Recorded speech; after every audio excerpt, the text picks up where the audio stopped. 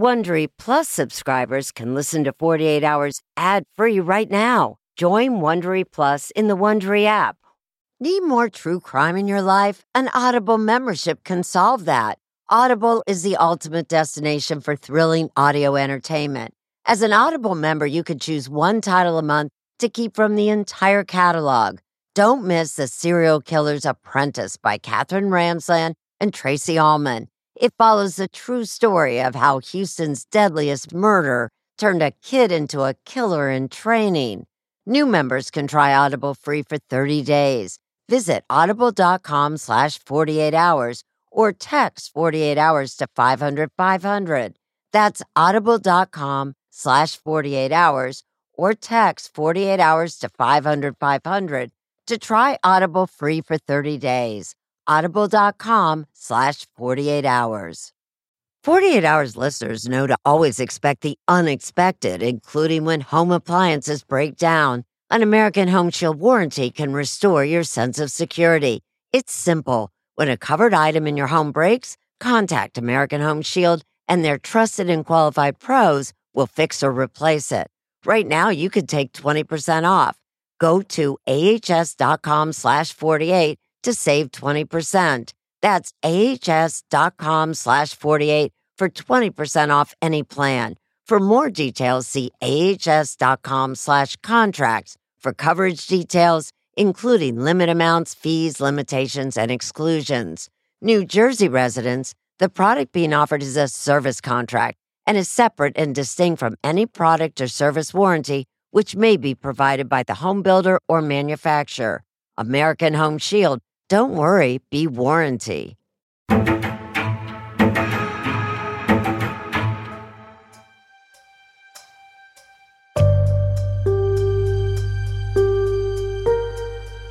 I'm Anne-Marie Green, and welcome to 48 Hours Postmortem. This week, we're talking to the team behind the 48 Hours episode called The Game Show and the Murder. Joining me today are 48 Hours correspondent Erin Moriarty and producer Stephanie Slifer. Thank you so much for joining us. Thank you for having us. Yeah, and we love talking about this case because we've spent few months talking about this case. We should get into it. Listen, if you are a true crime junkie, or if you have any interest in true crime, you'll remember when this case came out because it was a headline built for the tabloids. Just in case people can't remember, here's a quick recap. Tim Bleefnick was arrested and charged in March 2023 with murdering his estranged wife, Becky Bleefnick. The nurse and mother of three was found shot multiple times in her Quincy, Illinois home. After the arrest, an answer he gave on the game show, Family Feud, years earlier, got people talking. The question was, what is the number one regret that people have from their wedding day? And you said? I said, saying I do. It was supposed to be funny. Prosecutors Josh Jones and Laura Keck say it wasn't the game show. It was other evidence that led them to Tim Bleefnick. The couple had been going through a contentious divorce, and Becky had told family and friends that she feared Tim might harm her. The idea of murdering someone, let alone the mother of my kids, is not any part of who I am. And there was this surveillance video of a person riding a bike in the direction of Becky's house right before the murder and in the opposite direction right after. Prosecutors believe it's Tim Bleefnick, but there's one big problem. I mean, you can't see whether it's male, female. It's terrible. It's the terrible. video's terrible. That's not Tim in that video. You can't tell who it is. Casey Schnock is Tim Bleefnick's defense attorney. There were prowlers in the area. It wasn't a random prowler. It was an execution. So this small town case gained national attention in large part due to an answer Tim gave on an episode of Family Feud. And while there's no connection between the murder and the show, is this how the case first got on your radar? Is this what piqued your interest? Well, I think we were like everybody else. When you realize that 3 years earlier, before his wife is killed, he's making this offhanded remark about the regret he had on his wedding day with saying, I do. But of course, he was picking a very good answer for Family Feud. So, it was a good answer? Right. It was. It turned out to be like that. It was number 2 on the board. No. Yes. So, I mean, he really was playing the game right. But really, I think the reason why I wanted to do it is that this was the perfect family when you looked at it from the outside. This beautiful couple with these 3 adorable kids living in Quincy, Illinois, just the heart of the Midwest. And they seem to have it all. So when I go into these kind of stories, I think, do they really have it right? Would this man really throw his entire life away? It didn't make sense because these kids would lose both their mom and their dad. It didn't make sense. So that's what drew me to it. Yeah. What about you, Stephanie? Absolutely. I agree with what Erin said. I mean, of course, it came on our radar because of the Family Feud connection. That's what brought it to the top of the headlines.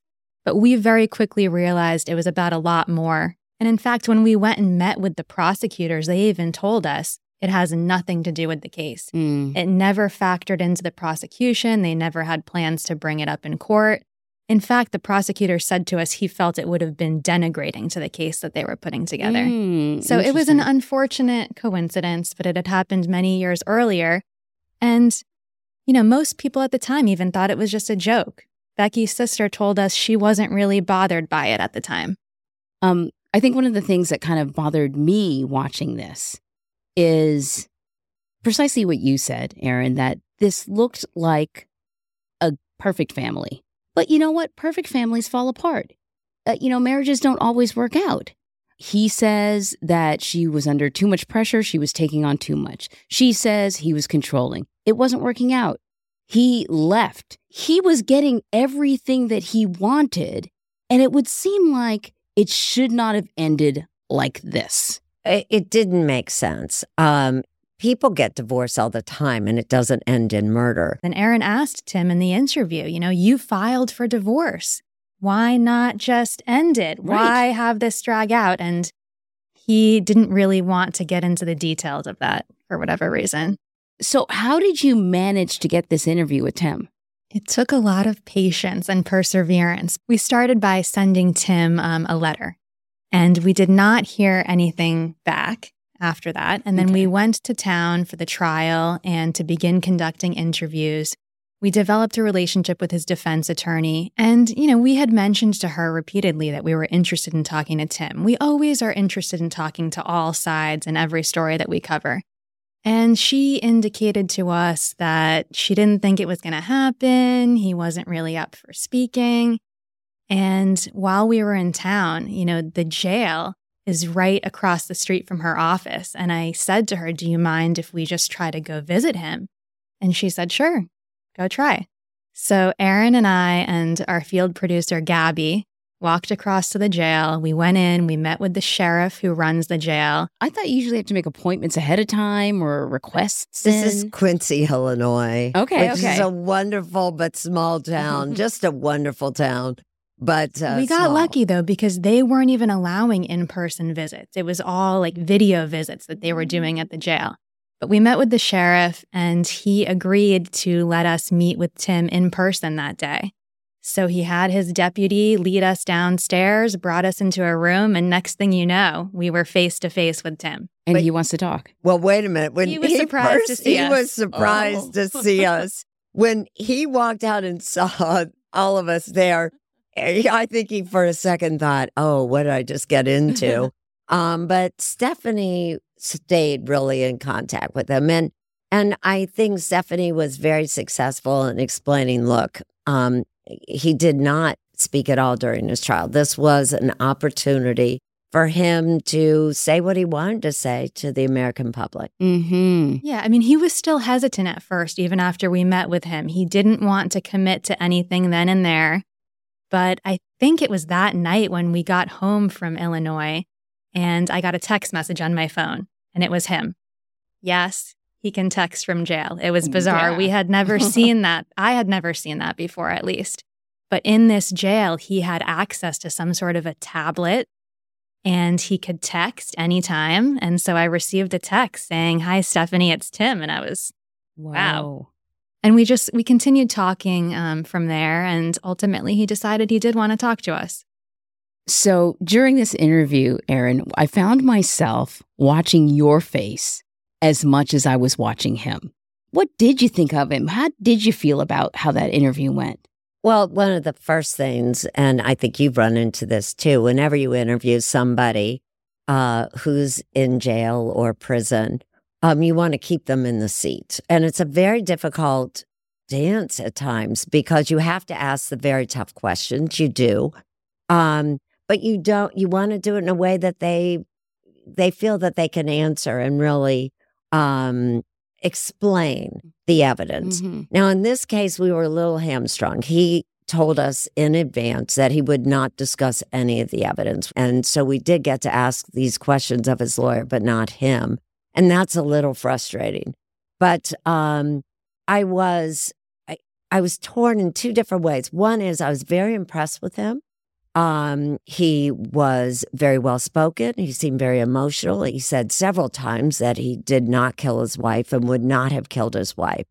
But the problem was he was a very, very controlled interview, and that didn't quite match the evidence that we know at trial. Was he able to explain how he ended up in this situation? If it wasn't him, then how did things end up like this? He doesn't have, we of course asked who would. Does he have another idea who? Because, this was a very violent murder. Mm-hmm. She was shot 14 times, close range, in a period of a minute. That part I can't get over. Mm-hmm. That somebody came in the house, and then by the time she tried calling 911 and the time that person left was around 1 minute. Wow. She was shot 14 times. That is anger. And so, who else would have that kind of anger? And he did not have an answer for that.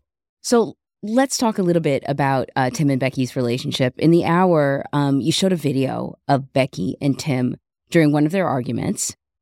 Tim said that Becky had become combative during a disagreement at a parent-teacher night. I want to play a little sound. Stop. The letter. I'm asking you to stop harassing me and stop I'm not following harassing me. you. I'm asking. He offered this video of the incident as proof. I will make a copy for you. I don't want you to take me. Then don't stop doing this. Do you guys sort of think about how much of their relationship you want to show? You want to be unbiased. Well, I felt it was important to show that particular snippet Mm-hmm. because he had actually filed for an order of protection in part based on that. That was his evidence. And when I saw it, I saw a woman who was upset that he was photographing her with his phone, but I didn't get the feeling from looking at it that she was threatening him. And here he was going to court asking for an order of protection. So I thought it was only fair for viewers to make their own decision. Maybe somebody else looking at it would feel differently than I did. But I think it was more the way you described. These are two people going through a contentious divorce.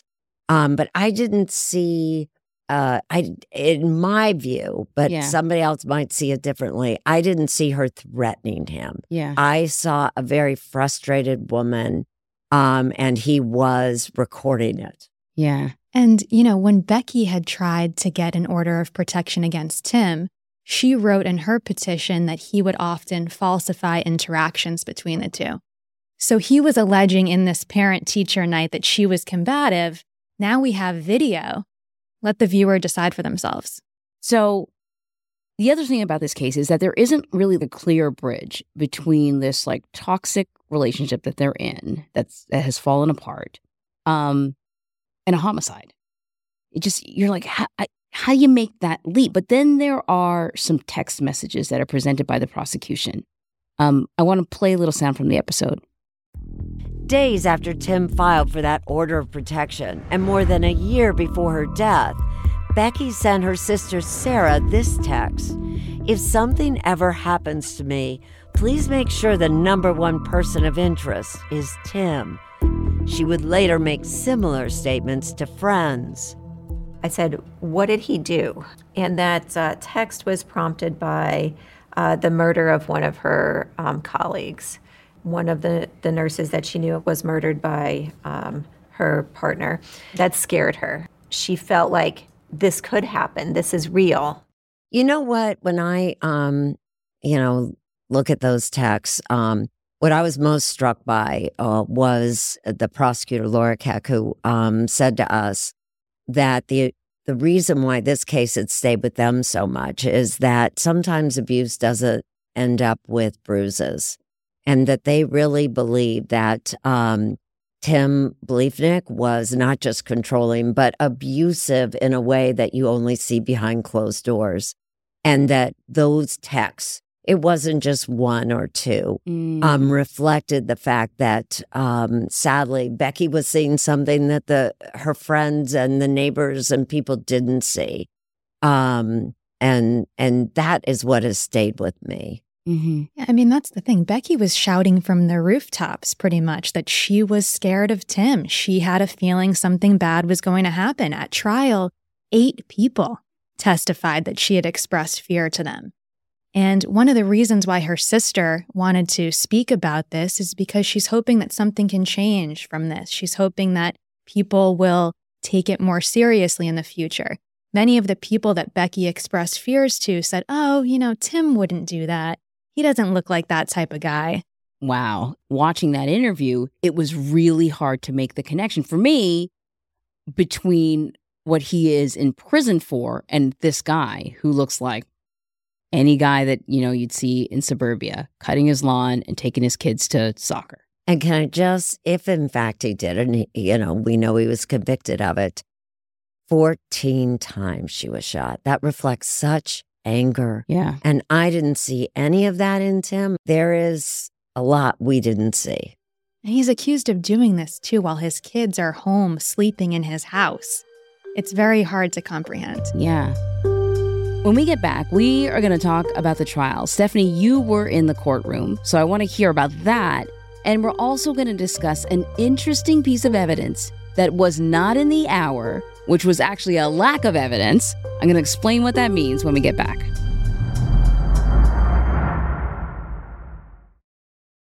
This spring, if you'd rather spend time enjoying your lawn instead of trying to keep it alive, there's good news. True Green is the easiest and most affordable way to get a beautiful lawn. All you have to do is water and mow, and they'll do the rest. Weed control, fertilization, aeration, and even some things you might not even think of. They'll do all of it, while you can do literally anything else. With True Green, you can have your lawn looking as good as a putting green. That's not hyperbole. True Green is the official lawn care treatment provider of the PGA Tour. True Green offers a satisfaction guarantee, and they have a verified best price promise, which guarantees you the lowest price with no compromise on quality. You do you. Let True Green do your lawn care. Visit truegreen.com to get the best lawn at the best price with the best people guaranteed.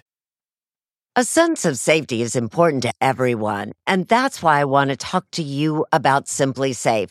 It's an advanced security system that protects your entire home so you can rest easy. Simply Safe is completely customizable with advanced sensors to detect break-ins, fires, floods, and more. You can have 24/7 professional home monitoring for less than $1 a day. So try Simply Safe for 60 days risk-free. If you don't love it, you can return your system for a full refund. Plus, we're offering listeners 20% off any new Simply Safe system when you sign up for Fast Protect monitoring. Don't wait. Visit simplysafe.com/48 hours. That's simplysafe.com/48 hours. There's no safe like Simply Safe.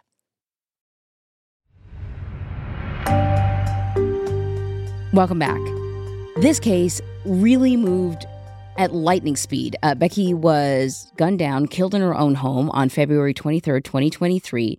Tim went on trial for her murder May 23rd, 2023. Exactly 3 months later. Prosecution had 90 days to bring this to trial. That is an unusual timeline, I think. Usually these things take years almost, right? This is the first time for me, actually. I mean, I know that, of course, I'm familiar with the concept of speedy trial, but here's what happened. So they, she is shot. The evidence is pointing toward Tim. They arrest him. He has a right to a speedy trial, which means that they had to bring the case in 90 days. Why? That just was so fascinating to me because I thought, can they develop a case in 90 days? Sometimes DNA tests take 90 days. Right. And so one of the reasons why I was so interested in doing this case is you only get one bite of the apple. If they're going to take him on trial, they don't convict him, it's done. Could they prepare a case in time? Yeah.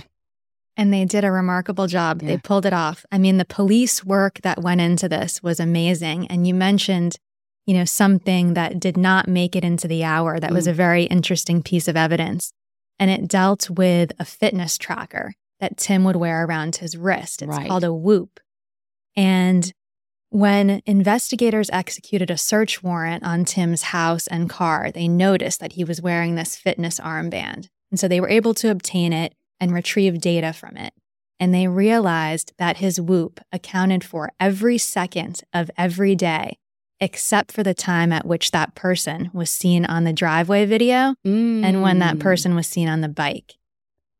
And that was big. Yeah. And I mean, I spoke about the police work that went into this. They had to go through almost 1.5 million pieces of data from that fitness tracker to determine those gaps in the timeline. Wow. And to them, that meant that they had the right guy. Right. Because how it works is so it has to be connected to his phone.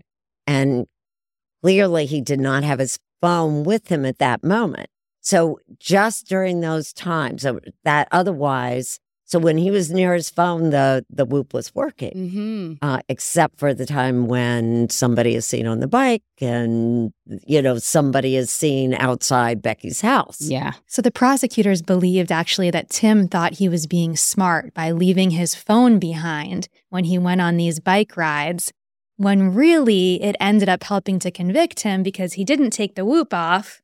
And it wasn't connected to the phone, and therefore there was no data during those time periods. But it turns out because he lived so close to her, about a mile, that if he had carried the phone with him, they might not have been able to tell anyway where he was because he was within that mile. He could have been hitting off the exact same cell tower anyway. And so, that was interesting. That is and that helped the prosecution. The other bit that's fascinating is the surveillance footage that they use. The only thing about the surveillance footage is that it's super blurry. Like you can barely kind of make out who this is. And it's absolutely true. You can't tell gender, nothing. The video is only good to show that somebody was going back and forth from the direction of Tim's house to her house, then back at certain times. Right. But you can't tell who's on the bike. So, Erin, you spoke to a juror, which gave you guys some real insight as to what was going on during deliberations. Right. And I mean, that's why we try to talk jurors in every single. You learn something that there's no other way you're going to find this out. Yes. So Erin did interview a juror, but we weren't able to include this in the hour. We just didn't have enough time to get to everything, unfortunately. But he did share with us that some members of the jury felt that Tim had the same walk as the person seen in that surveillance video. They were paying attention to the way that he walked in and out of the courtroom. Wow. And they felt that there was a similarity. Wow. And it's actually not the first time we heard that in our reporting either, because Becky's brother-in-law said the same thing. He said when he saw that surveillance video play in court, he knew it was Tim's walk. So they did not deliberate for very long, but one of the other things you learned about the deliberations is that there was a holdout initially. Yeah, that was surprising. We wouldn't have known that had we not spoken to that member of the jury. And we're always kind of wondering when we're covering a trial, what's going on in that deliberation room. We're hanging out around the courtroom, waiting for the verdict to come in, and hour after hour passed and nothing. And it turns out there was a holdout, and they had to go over the evidence multiple times before they were able to reach a unanimous verdict. But think about it, Anne-Marie, there really wasn't much direct evidence. And in fact, the jurors said to us that what really convinced him was really the only bit of direct evidence, which we did have in our piece, which was the spent shell casings. There were 27 spent shell casings found in his house that prosecution said matched. I mean, they had expert that said matched the shell casings found at the crime scene. I think that was probably the real problem with jurors. There wasn't a lot of direct evidence And as we all see, he just didn't look like the type to kill his wife. Just kind of going back to him and his demeanor, I was surprised that he didn't take the stand. I know typically people don't, but it seemed like he might have presented well, for lack of a better phrase. He would have, but there's no question that, there her text messages, he would have been asked about why. Right. I mean, so, the prosecution would have been able to bring up things. And I think that often happens with trials, that they just think the risks are too much. The hardest question for him would be, in my mind, is the fact that on Valentine's Day, Becky had a boyfriend spend the night. And so there is a scene of the person, the prowler is seen on video. And Tim says that's not him. But later that morning after that, he is looking up the VIN number and the license tag of the car that's sitting in her driveway. And so that's very damning evidence, because how did he know that car was in if he wasn't that person on the driveway? And now he says, I knew Becky had started dating someone. I knew that for months. But it's the timing of those searches and the obsessiveness of the searches. I mean, we're talking about, I think, 200 searches in the middle of the night, right after that person is seen on that driveway camera. He's trying to find the owner of, who owns this car with this license plate number and this VIN number. He's calling the Department of Revenue. In the middle of the night. In the middle of the night. Yeah, it doesn't, but that's what he would have been asked by prosecution. That would have been, that's what I really wanted to ask him. So I think that was a big reason why he couldn't have taken this. Yeah, how can you explain it? It just, how many times he tried to do the research tells you something about Tim that we just had not seen in the interview or saw at all in the courtroom. Was it just the VIN number? He looked up other phrases too, right? Oh, well, if you're talking about all the searches. Yeah, the other searches. Oh, my gosh. I mean, that also was very incriminating. So they found a number of searches on his phone. And now we don't know, and I'm not quite sure why they couldn't tell when he made these searches, but they couldn't say when. But they were things like, how do you wash gunpowder off your hands? That's pretty incriminating. Not a typical Google search. No, but also the fact that she was shot, so that with a 9mm. Yeah. Can use a crowbar to get into your house. There were a number of incriminating searches. How does the defense explain that? Well, the defense points us to the fact that they can't say when those searches were made. So they could have been made after the murder. Maybe he was trying to understand what had happened. He was doing research. That's what the defense says. But, there was even more searches than we were able to mention in the episode. Another one that comes to mind was average Quincy Police Department response time. What? There was a lot of searches. And the one that I thought was really the most interesting, because it was new for me, was how to make a homemade silencer for a gun. Oh, my gosh. Look, people have guns, but why the silencer? And the idea that, there were those little bits of plastic that were found around her, and they were trying to figure out what were those little pieces of plastic. And now they believe that whoever killed Becky, and they believe it was Tim, was either using it as a silencer, these plastic bags around, or some way to collect the casings, which clearly they did not work because there were casings left at the crime scene. Oh, and another thing he had searched for was, does my Whoop record the times I wear it? There you have it. But now that could be anything, Stephanie. Just saying. So your team was actually at the trial. You guys were there. I'm really curious about the mood in the courtroom. Stephanie, I know you were there for a lot of it. Right. I mean, this is really a family torn apart. And of course, Becky's family was there in the courtroom each day. And Tim's family was there during the trial as well. His mother, his father, his two brothers were there. And I got the sense that this was the first time they were hearing all the evidence.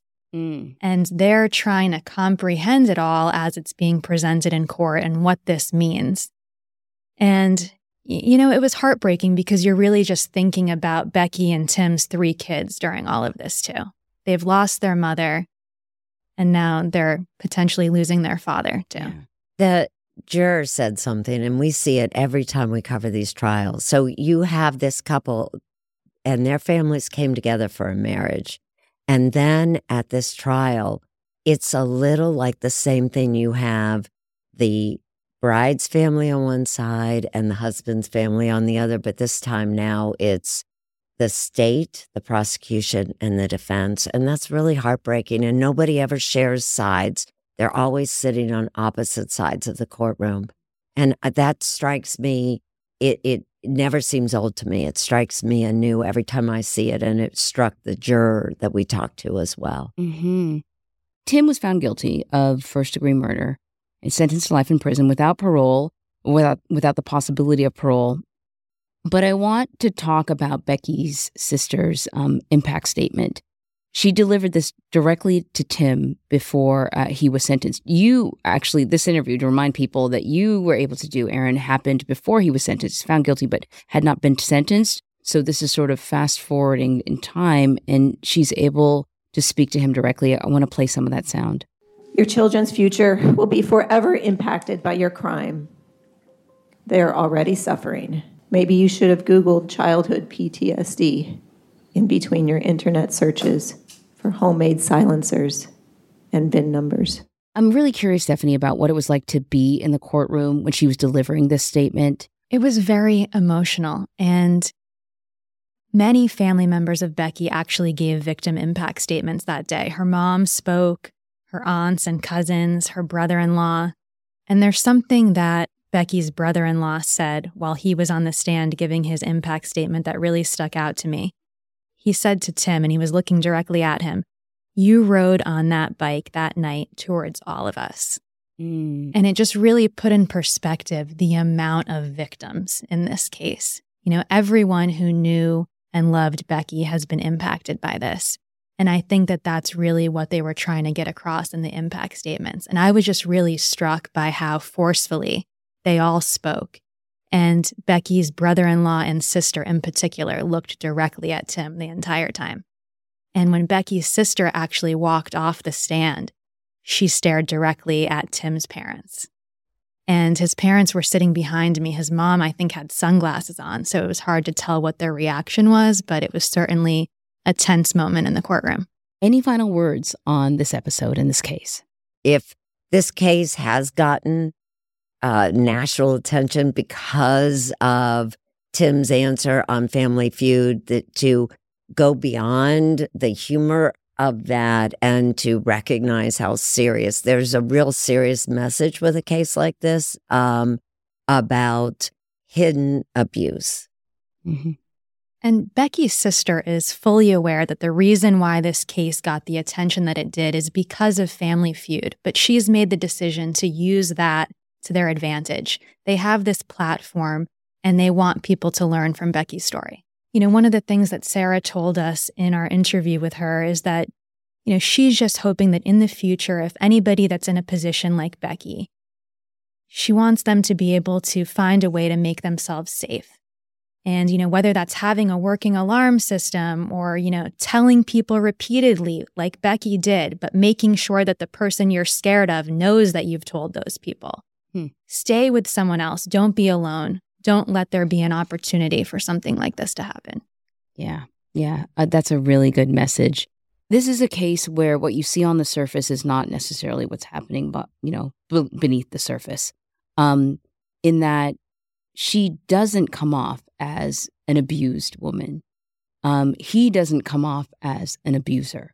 There were no bruises that I was aware of or talk of physical abuse. And we have this sense that in order for a situation to get to the point where someone is killed, there must be an escalation.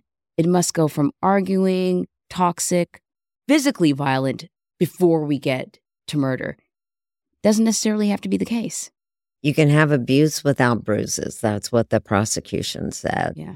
But I should point out, as we're, coming to an end on this, that this may not be the end of the case. Tim made it very clear to us in the interview that he is appealing this case. And I have run into this in the past. Remember what Stephanie had said, that there were 8 witnesses who at trial who talked about the fact that she had either texted or told them that she feared that Tim was going to hurt her. Mm-hmm. Well, the problem is Becky is dead and Tim could not confront the accuser. And in some cases in Wisconsin, I've covered another case, the trial was overturned because the judge allowed in that testimony. So is this hearsay? Would that be argued? The judge did not view it as hearsay, but it depends if he appeals. Right. So if it doesn't end, I mean, he is appealing this case, and it's based in part on the fact that the judge allowed in these witnesses to talk about what Becky said when Becky wasn't there to explain. Really fascinating. So this may not be the end of this. Be sure now to join us next Tuesday for another postmortem. And if you're liking the show, please rate and review 48 Hours on the Apple Podcasts. Watch 48 Hours as well, Saturdays, 10, 9 Central on CBS and streaming on Paramount Plus. And be sure to follow 48 Hours wherever you get your podcasts.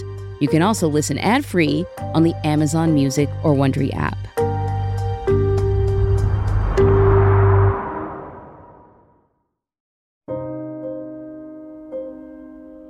Before we leave, we have a final note. We'd like to take a moment to remember longtime 48 Hours colleague, John Jacobian. He died this week. John was the director of global news syndication and had an almost encyclopedic memory of every 48 Hours episode ever made. John was also one of the nicest guys in the newsroom and will be forever known for his good heart and his quiet kindness, and he certainly will be missed by the 48 Hours family. Thank you, John. Hey, Prime members, you can listen to the 48 Hours podcast ad-free on Amazon Music. Download the Amazon Music app today. Or you can listen ad-free with Wondery Plus in Apple Podcasts. Before you go, tell us about yourself by completing a short survey at Wondery.com/survey. Audible is the destination for thrilling audio entertainment. Allow your imagination to be piqued by stories that are brought to life through captivating sound design, eerie soundscapes, and dynamic performances. As an Audible member, you'll be able to keep your heart rate up month after month because you can choose one title a month to keep from the entire catalog, including the latest bestsellers and new releases. If you're in the mood for a shocking psychological thriller, check out None of This Is True by Lisa Jewell. Embrace brand new exclusive thrillers from best-selling authors who are guaranteed to keep you gripped. New members can try Audible free for 30 days. Visit audible.com/thrill or text thrill to 500-500. That's audible.com/thrill or text thrill to 500-500. You know how to book flights and hotels. All you're missing is a tool to plan the travel experiences you'll have once you arrive. That's why you need Viator. Book guided tours, excursions, and more in one place. There are over 300,000 travel experiences to choose from, so you can find something for everyone. And Viator offers free cancellation and 24/7 customer support for worry-free travel. Download the Viator app now and use code Viator10 for 10% off your first booking in the app. Find travel experiences for you. Do more with Viator.